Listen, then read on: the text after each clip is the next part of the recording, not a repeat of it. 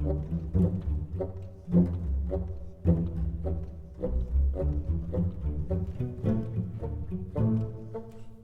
Shalom, everybody. You guys know my name, Noel Joshua Hadley. This is The Unexpected Cosmology. I have so much material to cover this week. I'm just going to get straight to it. And now we're all live here right now. And if you're live with me, you guys kind of know the drill. I'm going to put out a little warning here starting out. If you're listening to this at any time in the unforeseen future and you're like sitting at work or your boss is nearby, I would make sure you're wearing some headphones right now as you're listening to this, because we're kind of talking about a certain word that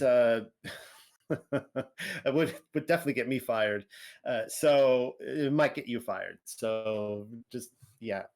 And at this point, I can amazingly still get this on YouTube. We're not at a point of history where it's going to give me strikes yet. Maybe that will happen someday, but I think I can get this on. So let's get right to it. This is called Der Golem and the Batman, and this is a kind of a strange hybrid paper. It started out me talking about one thing, and I was really interested in the idea that the comic book industry was started by the same people group, the Jews. All right. And so it's going to be it might be a little jarring for some of you, because I'm just taking you through this and showing you all these individuals that, you know, come from the same, the Ashkenaz.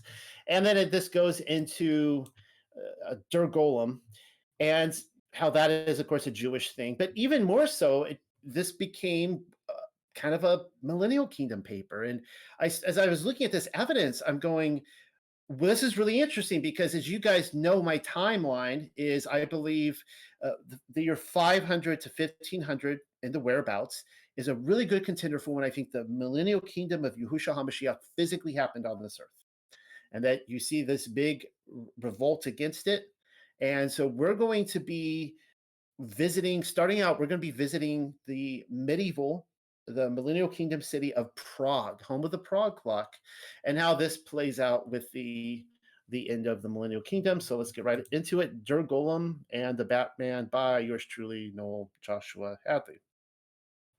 Batman's creator was born in New York City to Herman and Augusta Kahn. Sounds rather suspicious, being born in New York City and all, but also the name. Wikipedia lists his parents as Eastern European Jewish descent. I knew it. Moving on, we then read that Robert Kahn, but you probably know him as Bob Kane. Interesting how he went from Kahn to Kane, right? Had a high school friend by the name of Will Eisner, who went on to become the future creator of Spirit. Surely, I thought, a Jew wouldn't be listed as buddies with the Goyim. Passing notes in class, are we? I checked. Eisner was a Jew. After graduating from DeWitt Clinton, an all-boys high school in the Bronx, Kane studied at Cooper Union before joining the Max Fleischer, I think that's Fleischer, is it Fleischer? Fleischer? Studio in 1934. Fleischer, I'm already suspicious. I mean, it looks like something that would raise my suspicion. This is the same Fleischer. Man, I'm sorry. This is the same Fleischer who is responsible for bringing such animated characters as Coco the Clown, Betty Boop, and Popeye to the silver screen. Well, he was born in Krakow, one of the oldest cities in Poland. Yep, I checked. He was a Jew. Kane entered the blossoming comic book industry 2 years later in 1936, freelancing original material to editor Jerry Iger's comic book, Wow, What a Magazine. Should I perform a background check? I'm feeling lucky if you are. Yep, I checked again. Iger was from Austria, Jew. I don't know about you, but I'm detecting a theme here. Probably all a coincidence. Honestly, I have Jewish friends of Ashkenazi origins and don't hold it against them. I mean, I have origins. Apparently, I'm Irish, Scottish, French, Swiss. They don't hold it against me. I'm simply showing you who runs the entertainment industry, dropping wiki links as I do so. And seeing as how we're not supposed to notice the they them people are making this all too easy. Shall we continue? In 1939, the wild success of Superman in Action Comics, created by Jerome Siegel and Joseph Schuster, both Jews. I should have put that in red there. I don't know why I didn't. Prompted the Jewish community, scratch that, editors to find more such heroes who might fill the imaginative pages of the Copernican universe. That's that's right about the time when Bill Finger joined Bob Kane's nascent studio. We are told the aspiring writer and part-time shoe salesperson had met Kane at a party. What sort of party was it? Finger was the love child of Austrian, Hungarian, Jewish immigrants. Maybe it was a bar mitzvah, I don't know. Together, Kane and Finger created The Batman. We are told Kane's influences for the character included the swashbuckler Zorro, but only Douglas Fairbanks' film portrayal. Only Douglas Fairbanks' film portrayal of the crime fighter. Wikipedia must be passing notes again in class, as Fairbanks was you can say it, class, a Jew. The next influence was Leonardo da Vinci's diagram of the ornithopter. I should put a picture of it here. It's pretty crazy. Probably a Jew, who really knows. Bill Finger claims yet another influence on Batman's creation, and that would be Lee Falk, creator of Mandrake the Magician and The Phantom. You can say it, class, Jew.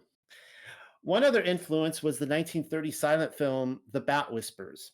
Its director, Roland West, the same guy who was caught up in the Thelma Todd murder investigation, is apparently not a Jew. Its producer, however, I need more coffee. Hold on, I'm not ready yet. I kind of rushed into this and I need to kind of slow down. Its producer, however, a certain Joseph M. Schink, immigrated to New York City as an infant. You would be correct if you guessed he's a Russian-born Jew. I wasn't kidding when I said you need, listen to this with your earphones on. This can get you in trouble. But it's the truth. I mean, I'm just, pointing out that there's a certain people group who appears to be running, or at least in this case, starting the comic book industry. Batman debuted in Detective Comics number 27 in May of 1939, just 1 year after Superman, and proved a breakout hit. Of course, you guys knew that already. Kane then hired Jerry Robinson as an inker. Jew. Batman's alter ego was supposedly named by Bill Finger. If Bruce Wayne was one of them, we are not told. There is, however, a point to this exercise, as Batman is clearly based upon a figure from Jewish folklore, and that is the Golem, or Der Golem. The origins of the Golem can notably be traced to the city of Prague in the whereabouts of 1580. There's the century I was telling you about in the location, but even long before that to the Talmud. A golem is perhaps best described as a body formed without a soul, a living being, though, created in the image of its maker, and often, if not always, made of mud. The idea is that a golem is imperfect. Therefore, despite being an animated being formed in your image, you may want to think doubly hard about getting too close or turning away from your own creation. They may wreak havoc, stick a knife in your back, steal your girl, that sort of thing. Actually, we can take its history a step further, as the golem makes an appearance in the Psalms. The context seems to infer the creation of Adam before he was placed in the garden, and here's what it reads. Your eyes did see my substance, yet being unperfect, golem, and in your sefer all my members were written, which in continuance were fashioned, when as yet there was none of them. Psalm 139:16. There it is, golem. Here written as Galimi, that's 1564 in Strong's Concordance for all you scholars out there, and very close to the year 1580, 1564, 1580. Isn't that? I kind of found that interesting. It's close, but no cigar. It would have been awesome if it was the same year. It's spelled like this. You can see right there in Hebrew. It occurs only once in the entire Masoretic in Psalm 139:16. In post Newtonian terms, the word is taken to mean embryo, when a more literal rendering should read unformed substance. The golem makes its next appearance in the Babylonian Talmud. And during the Middle Ages, Kabbalah would be given an entire fashion line, and the golem was hired as a not a runaway, a runway model to go ape caca on the craze. But first, he appeared in the Talmud. Adam again. Adam was initially created as a golem when his dust was kneaded into a shapeless husk. Therein we read this here. This comes from the Sanhedrin 38 A through B. It is taught in a uh, Baresha that Rabbi Meir would say, the dust that served to form Adam, the first man, was gathered from the entire world, as it is stated. When I was made in secret and wrought in the lowest places of the earth, your eyes did see my unshaped flesh. And that's where we get Golem from right there. And as you can see, it's actually a reference, anyways, on Psalm 139, which we already covered. And it is written, "For the eyes of the Lord run to and fro throughout the whole earth." Second Chronicles 16:9, indicating that this figure was formed from the whole earth, the place within the view of Elohim's. I'll just say Elohim's eyes. Rav Oshea says in the name of Rav, with regard to Adam, the first man, his torso was fashioned from dust taken from Babylonia, and his head was fashioned from dust taken from Eretz Yisrael, the most important land, and his limbs were fashioned from dust taken from the rest of the lands in the world. With regard to his buttocks, Rav Aha says they were his buttocks were formed in Babylonia. They were fashioned from the dust taken from Accra di Agma on the outskirts of Babylonia. Good times. Though, as you can see, the Talmud simply ends up quoting from Psalm 139 to form its ideas, which we have already managed to do. Their depiction of Adam's golem-like formation, by which he is dust collected from Babylon and Yasharel, as well as various other strategic locations throughout the plane of the earth, creates a malleable metaphor with a seemingly limitless supply of story tropes and personifications. Will this Adam Golem character become an ambassador of his creator and a vessel for his will to be carried out in the heavens and the earth? Or will he rebel against his ordinances, causing chaos and destruction? See what I mean? Moving forward in his story, specifically during the time period which they tell us is the Dark Ages, I know, passages from the Sefer Yetzirah, or the Book of Creation, are said to have been studied as a literal means to create and animate a golem. Rabbis would take the quote unquote unknowable name of Elohim and put it in the golem's mouth with the hope of animating him. That will seem like a strange concept to the adepts of Western medicine, but then at least ask yourself why both Judaism and the generic superficial highways and byways of Christianity refuse to invoke the name of Elohim, settling upon unsavory substitutes such as the Lord instead. As you can see there in the Talmud, where it just says the Lord. Christianity is following the example, but put forward by Judaism, and claiming that the name of the Creator cannot be repeated, or else it is invoked with the risk of creating. Or you might say, the invoking of His name can manipulate the naturally perceived construct around us. Don't worry, I won't leave you hanging. I have arrived with an example from the Aramaic Targum to what I'm talking about here. This comes from Numbers 31:8 in the Aramaic Targum, and it says, "And it was when Balaam, the guilty, saw Phinehas, the priest, pursuing him. He made use of his magical arts. I put in their quotes, he made words of enchantment, and flew in the air of the heavens. But Phinehas forthwith pronounced the great and holy name and flew after him and seized him by his head and bringing him down drew the sword and sought to kill him.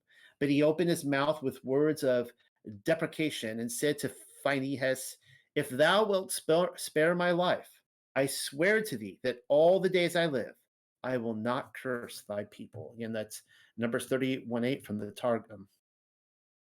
The wizard Balaam was apparently no novice because he was capable of flying in the air of the heavens as a means of escape.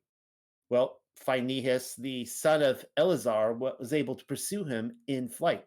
Not only that, but he was also capable of defeating Yasharel's adversary with the divine superiority which invoking the great and holy name entailed. Words may be created, but they also create, and I can prove it. Now, again, I know this is a review for some of you, but as you guys know, that I have to try to cover all my bases in this research, even if it's information I shared over here and over here and over there, but it all connects, as you know. So you guys are familiar with this now, where we have the different water crystals that are manifested due to words that we speak out of our mouth, and I would even say emotions and thoughts as well. Now, in recent years, the use of language as something capable of creating or destroying life was demonstrated by Dr. Masaru Emoto, uh, a Japanese individual. But then, even the quip about recent years would be misdirection left to itself. I have already shown you in at least two of my papers, Star Forts and uh, Cathedrals, which is the same one as Kings and Priests of the Thousand Year Reign, how the kings and priests of the Millennial Kingdom designed beautifully symmetrical architecture for the purpose of purifying and healing the nations, all of which took on the shape of sacred geometry. Sacred geometry. It's a sign I need more water that has coffee beans in it, black water. I'm getting my fill on water, my daily intake. And so here you see another chart in front of you. Thank you, wisdom, truth, eternal, angel, I love you, peace. All beautiful words that manifest beautiful things. And then below that, you see ugly words. And it's, just the idea here that we are little creators. We are made in the image of the creator. And so we are little creators and we manifest the world around us. And that's crazy to think about. I'm going to say really quickly, I'm going to pause on this, that I want to do a whole presentation on more on this, on prayer, because we see in the truther community, the Torah community, that a lot of them get really hung up on this idea that you're not supposed to pray before you eat, and you're supposed to pray after you eat, which I think is a little off-putting, just because Yahushua HaMashiach would break bread and give thanks for it before he ate. He didn't give thanks for it afterwards. He's showing us an example of what to do. But if you can think about the food before you, like this chart right here, and you're like, you can see down there the polluted water after prayer. It's in the bottom right hand corner, and it's beautiful crystal image versus the one to the left, polluted water before prayer. Which one do you want to drink? Right? So that tells you right there that before you drink water, before you sit down to a meal, before anything, pray over it, and and thank the creator and say beautiful things to it, and say beautiful things to your creator and to other people. And you are what you eat, but you are what you think too, right? All right, continuing.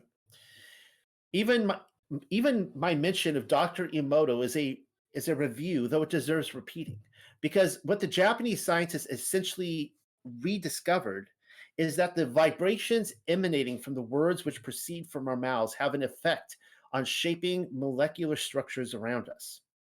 Water particles verifiably change their shape and semblance according to the type of word or sound to which they have been exposed. That should be a period there, to which they have been exposed, period. Words such as love, shalom, and thank you respond with beautiful crystalline diagrams and shapes, whereas you fool and I hate you take on grotesque, distorted patterns. I probably shouldn't even read that out loud because I'm changing things around me.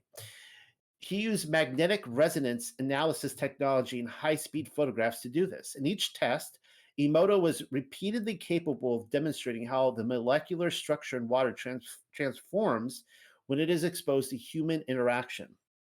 And not simply in our words either. Our very thoughts, sounds, and intentions impact, even alter the physical realm around us. The resulting images are sometimes referred to as water consciousness, and why it can truly be stated that we are little creators. Like words themselves, we may have been created, but we are also tasked with creating. Take a look at the polluted. Oh, see, this is review. This is why I should read all this before I talk to you guys. Take a look at the polluted water before prayer, and then at the same polluted water after prayer, and then tell me we shouldn't confer divine favor or verbally ask that Elohim look favorably upon that which we are about to consume. That's quite the transformation.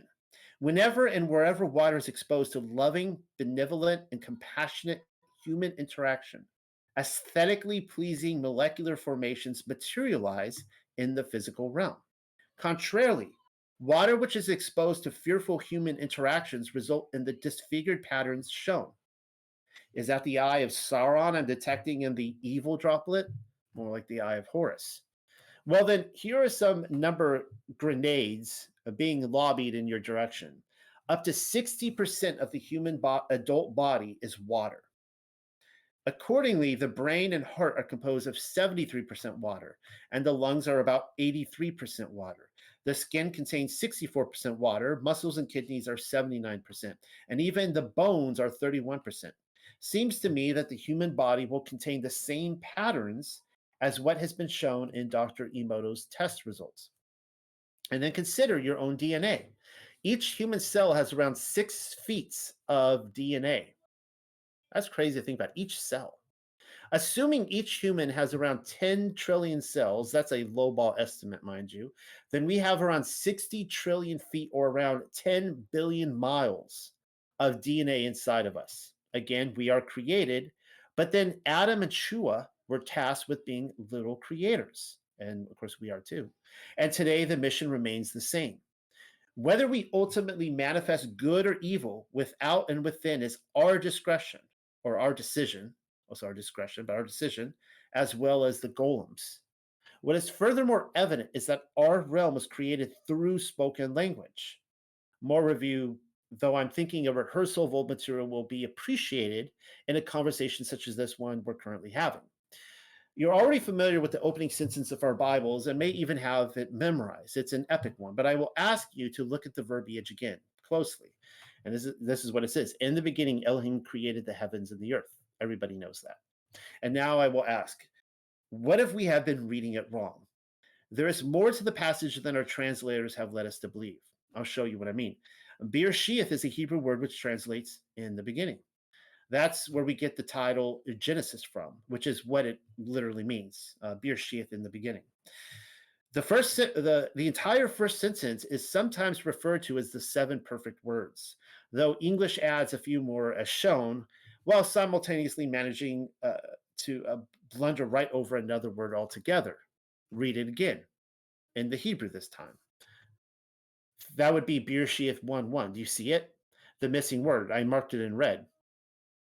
You are looking upon the Aleph and the Tav, first and last letters of the Hebrew alphabet.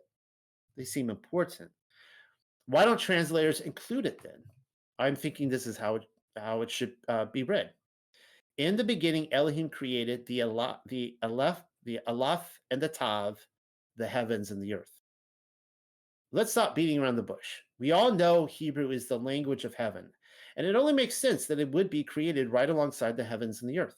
How else could Elohim speak the material realm into existence without one? Duh. It is words which contain within them the power of creation. The legends of the Jews manages to back up what I'm saying, but actually takes it a step further. When Elohim was, so a quote from the legends of the Jews, when Elohim was about to create the world by his word, the 22 letters of the alphabet descended from the terrible and august crown of Elohim, whereon they were engraved with the pen of flaming fire. They stood round about Elohim, and one after the other spoke and entreated, "Create the world through me." The first to step forward was the letter Ta. That course, Volume 1 of Legends, LOTJ. If I am reading that right, then in the beginning, language became self aware of its own existence, a situation which perhaps was perhaps not so dissimilar from the synthesizer in the 80s, because anyone who was alive in the 80s know that the synthesizer became conscious of its own existence and started becoming included in just about every song. A language like music is conscious, though maybe a better substitute word would be energy. Non life cannot create life, and we have seen what words can and will do to water molecules, telling us that words contain far more than meaning. The conservation of energy is an absolute law, by the way. Sparks create a fire, which in turn consumes a log. The fiber, as well as the minerals which make up the wood and the stubble, may form into carbon dioxide via the third party intermingling of oxygen, but heat is also generated. That is not to say that the energy of the wood ceases to exist. All that is really happening in this situation is energy is changing form. That former piece of wood, which is now invisible energy, can become a living tree once again. Light that pipe and smoke it, why don't you?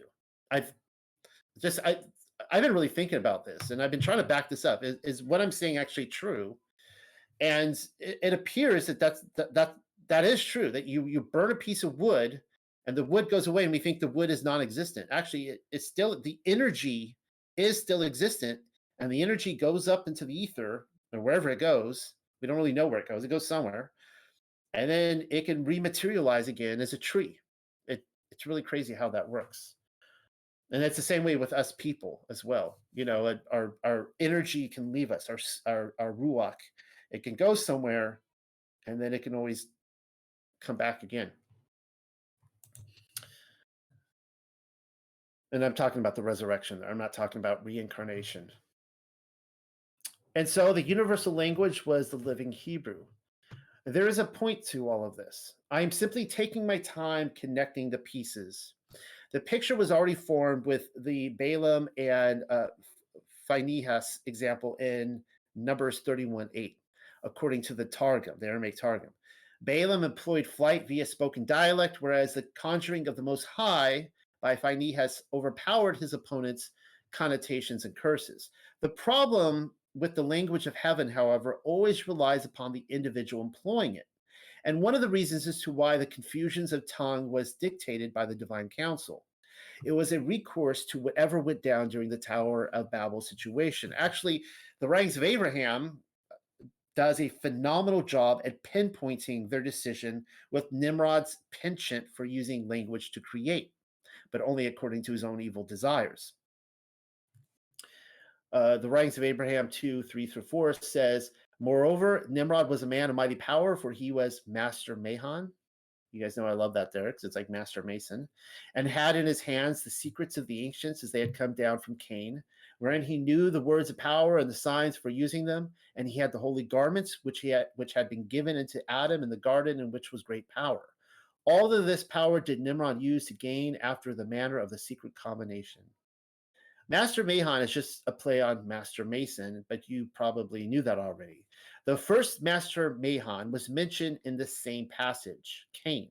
His unutterable secrets, here alluded to as the secret combination, were given to him by the big guy, Hasatan. Make a mental note of that. Some of you will insist the writings of Abraham was a 19th century fabrication. That is not what I believe, and I have shown in other places why that is. But even so, we have a document tracing the secret societies back to Nimrod and even earlier to Cain, as well as the sons of Cain, with no motive on the part of the author except to expose and no profit to show for it. What we have come to learn from this passage is that the people employing language to create life by means of magic are in actuality mystery religion initiates. Well, back to the Golem. I am showing you a scene from the 1915 silent German film, The Golem, or Der Golem. Actually, it's the 1920 remake of the lost 1915 version, but it included the same actor, interestingly enough. which is a retelling of the Prague episode, but I'm getting ahead of myself. And in Babelsberg, it's interesting that actually it's Babel, but it's in Germany. I need to look more into what this Babelsberg studio is, the original Hollywood. There was like three competitors, right? You had one in you had the French film industry, the German film industry, and then the American Hollywood film industry. So Babelsberg studio movie, the golem approaches an innocent child in a similar manner as Frankenstein's monster in the 1931 movie by Universal. That's not an accident. They seem to be purposely kind of mimicking or copying Der Golem with Frankenstein's monster. Sometime in the 11th century, Solomon IBN Gabiro is accredited in creating one of them, a golem, possibly female. We are told she was created exclusively for the purpose of household chores. Sure, I'm sure that's what he needed someone to, you know, uh, make him a ham sandwich or something. Because every woman on the earth rejected his advances and refused to clean his kitchen, apparently. Argue all you want whether or not Gabarol was capable of creating his own stovetop helpmate. The truth is stranger than fiction. And I'm thinking they're letting us in on the fact that Mary Shelley's Frankenstein was akin to a biography rather than a science fiction genre. Perhaps the better question is, what are we being hinted at regarding his associations? Solomon Gabriel was in the know. Now here's an edit I put just recently, just last month. I am always on the lookout for Golem in the annals of his story, and so you'll never believe what I found. A Golem reference, the first Golem in his story, according to the Jews in the very least. Keep in mind this is their baby. This is what it says in Legends of the Jews, Volume 1. Enosh took 6 clods of earth, mixed them, and molded them, and formed an image of dust and clay. But, said the people, this image does not walk, nor does it possess any breath of life. He then essayed to show them how Elohim breathed the breath of life into the nostrils of Adam. But when he began to blow his breath into the image he had formed, Satan entered it, and the figure walked. Amazing. And the people of his time who had been inquiring these matters of Enosh went astray after it, saying, what is the difference between bowing down before this image and paying homage to a man? Enosh hearkened from the generation which first gave way to idol worship. And it appears as though the golem was the one walking the earth in those days. Another admission of guilt. The Jews are telling you how it's done. It also goes to show that the aim of idol worship has always been an attempt by man to have the Satans and the unclean Ruachoth honor the work of their hands, which in many instances they are inclined to do. Golems are created beings animated by the Satan possessing them. Our next stop in the golem narrative happens to be the city of Prague.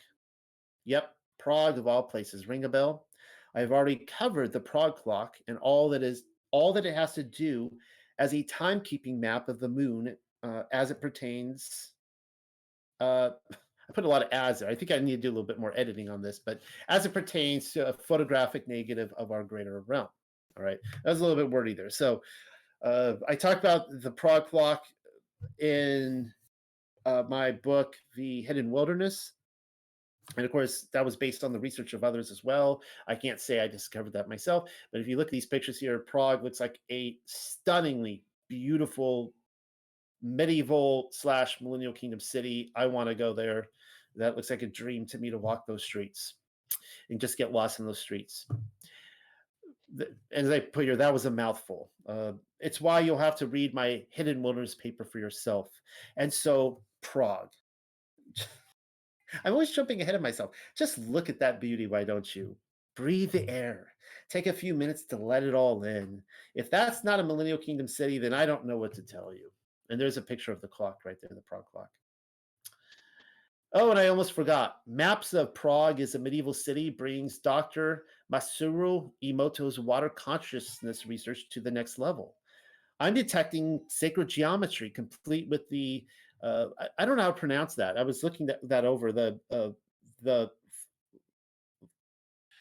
Vlat Volva River. I'll just call it the Volva River. I can't pronounce it, which flows through the heart of the city of Prague. Living water is a key component for the harvesting of energy from the ether. Prague is a star city. We are told it is 1580, the year of the Golem, telling us that the thousand-year reign has come to an end according to my proposed timetable. The Jews were accused of mixing the blood of Christian children with the flour and water of matzah. That's a lovely thought. It's referred to as a blood libel and is based upon the idea just described. Who knew there were truthers pulling back the curtain in the 1500s? Well, there were. See, I learn something new every day. It's nice to know that the official narrative will either scrub my presence from history or villainize me to no end for doing the same. Today, the term blood libel has completely transformed its metaphysical meaning by referring to any unpleasant or damaging false accusations flung upon somebody. That's simply Big Brother's way of inverting reality. The Zionists are telling you to claim a blood libel is to be on the wrong side of history. You follow? Kind of like claiming the obvious about the Ashkenazi, that they are not, in fact, the Semitic people of Yashra and Yehuda. Basically, to say, put it this way, the Yahudim and the Jews are not the same. To do so is to be labeled an anti Semite. See how that works? To say that they are not the Semitic people is to be anti Semite, even though they themselves claim, they will admit in their own rabbinical writings that they're not. They just don't want anybody else to say it. Anyways, wait, what is moving on? Moving on. Wait, I need a drink of coffee after that. Wait, what's this? It is a statue. Well, we're also looking at another medieval map of a city, a star fort city surrounded by water. And not just any statue either. I personally haphazardly stumbled upon it a couple of years ago while exploring the streets of Bern. That is when I was living in France, and my family decided on an outing in Switzerland over the weekend. We took a couple of them. And nothing says quality family memories quite like the Child Eater of Bern, or the, let's see if I can pronounce this. I'm going to murder this word. The Kenley, the Kenley Fresser Brunnen. Kenley Fresser Brunnen. If English isn't your cup of tea, I think English is my only cup of tea. Why is that man eating babies? It was completed in 1546, interesting year, by a certain Hans Ging, and fits neatly in with the Golem timeline. There are a few theories as to what we're looking at, but the most common, and probably the correct one, is that we're being told about a certain practice, blood libel. The baby eater is one of the they them people. If you need to spell that for you, he is a Jew, an Ashkenazi non-Semitic Yahudim who goes by Jew. The practice was recorded in a couple of ancient texts, only two that I have found, ancient ones that are kind of scripturally, based. I'm sure if I dug through like Babylonian, Egyptian texts, I'd find all sorts of stuff. And so a good thing to do in situations such as these is to plow right through them, seeking present-day clues. The first instance comes from the Lost Book of King Og. In it, the Rephaim giant criticizes Nimrod for eating people in secret, whereas he cannibalizes upon them in the open. He was a nice guy. Let's see what Og has to say. Nimrod's land used the smaller selves, I put there in brackets adult males, for food in secret. He traded them to the kingdom of Og for labor in the open. The powerful kingdom of Og was not deceptive or crafty with the smaller selves as Nimrod was. Smaller selves were struck down and eaten in the open. We chose not to hide our hunger from the smaller selves.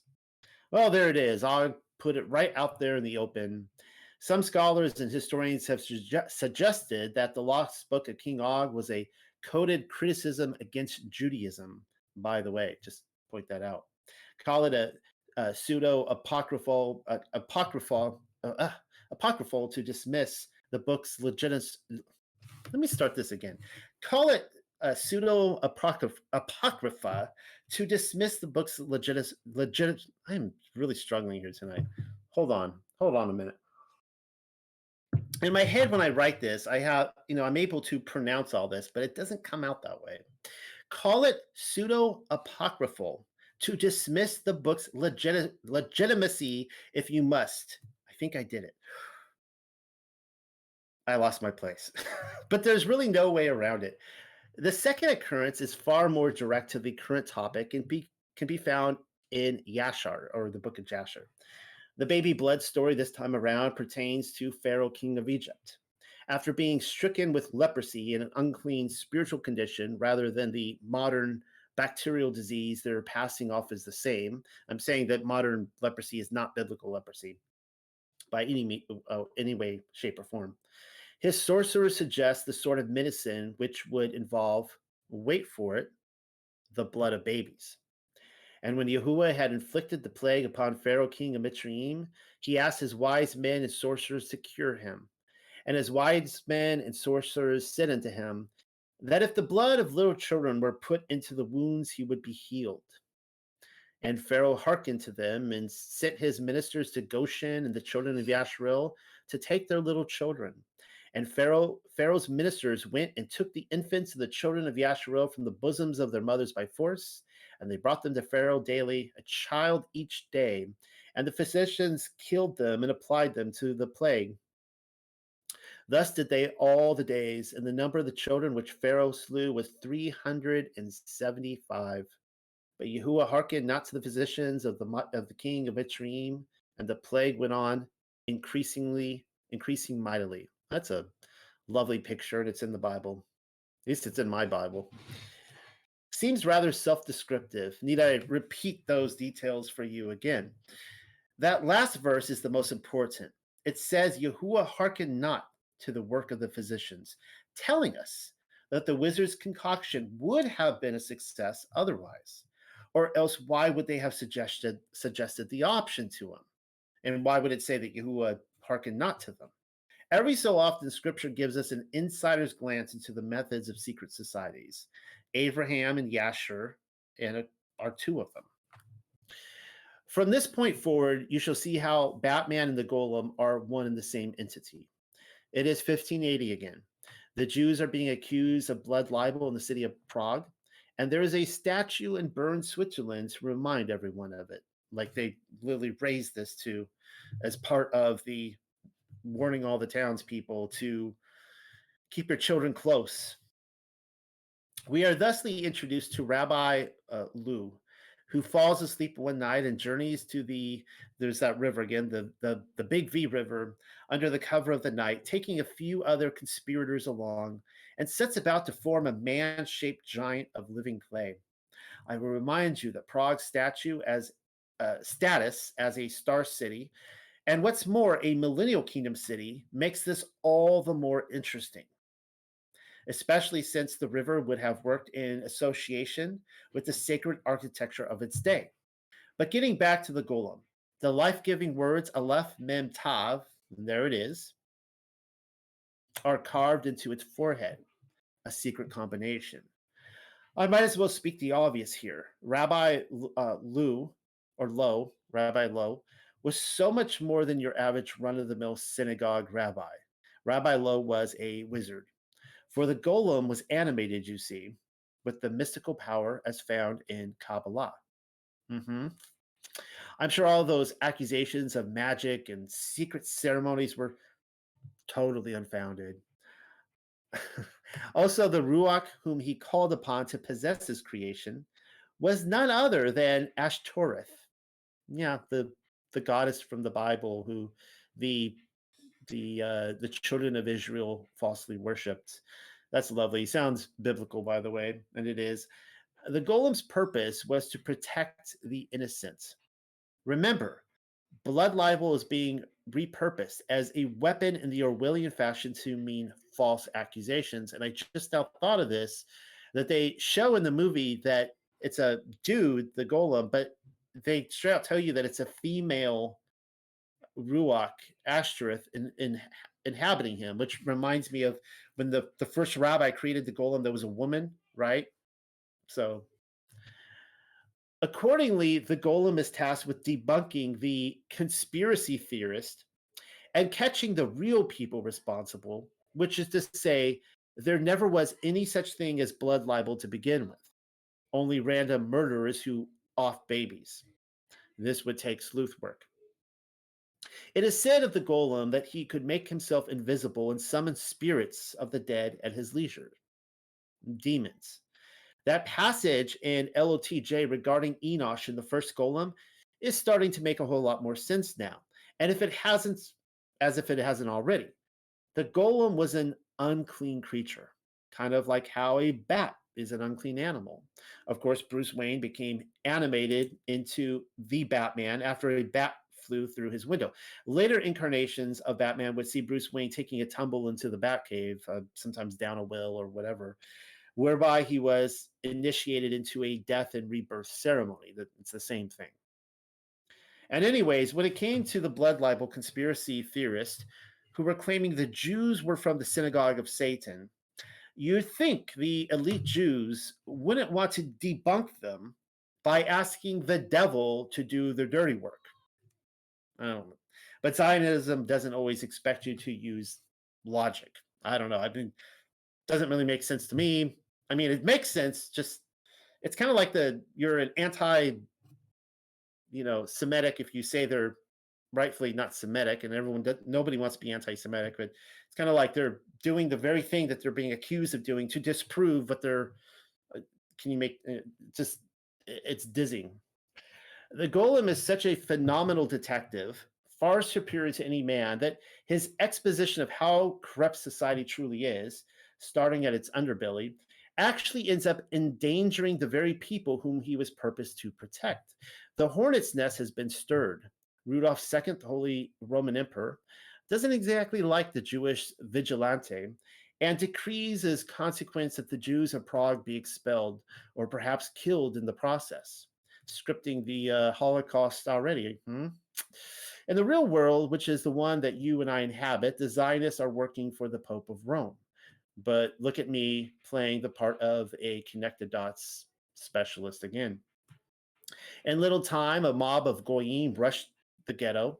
It is only then that the Golem, whose name, by the way, was Joseph, also known as Yozel, transforms from the quiet detective to a violent protector of the people, kind of like the ending to every Batman movie. All hell breaks loose, but in the end, the Golem is victorious, and the Jews live to see another sunrise over Prague. Rabbi Lowe, or is it Bruce Wayne's butler, Alfred, not really sure, erases the Aleph from the Golem's forehead so that it no longer reads emet, meaning truth, but met, meaning death. By this action, the Golem is deactivated and thusly carried to the attic of Lowe's synagogue on the promise that he'll return as a protector of the people if needed. And I put there the in question mark because, always comes back again, right? Save the day. Did we see the last of the Golem and the whereabouts of 1580? You will tell me, obviously, as Rabbi Lowe was only a fictional story. Never mind that the union of robots with AI is simply an exoteric telling of the obvious. More golems. I realize now that this entire exercise has very little to do with Batman, but what are we to do about it at this late in the hour? But even centuries before Prague, we have already seen the helpmate of Solomon Gabarol in 1625, only half a century after the Rabbi Lowe Golem incident. Somebody named Joseph del Medigo, aka Yashar Mi Quandia, claimed the following. This is what he said in 1625. Many legends of this sort, and he's referring to the Golem, are currently, particularly in Germany. Probably nothing to see here. Just somebody else in the know about one useless fact or another.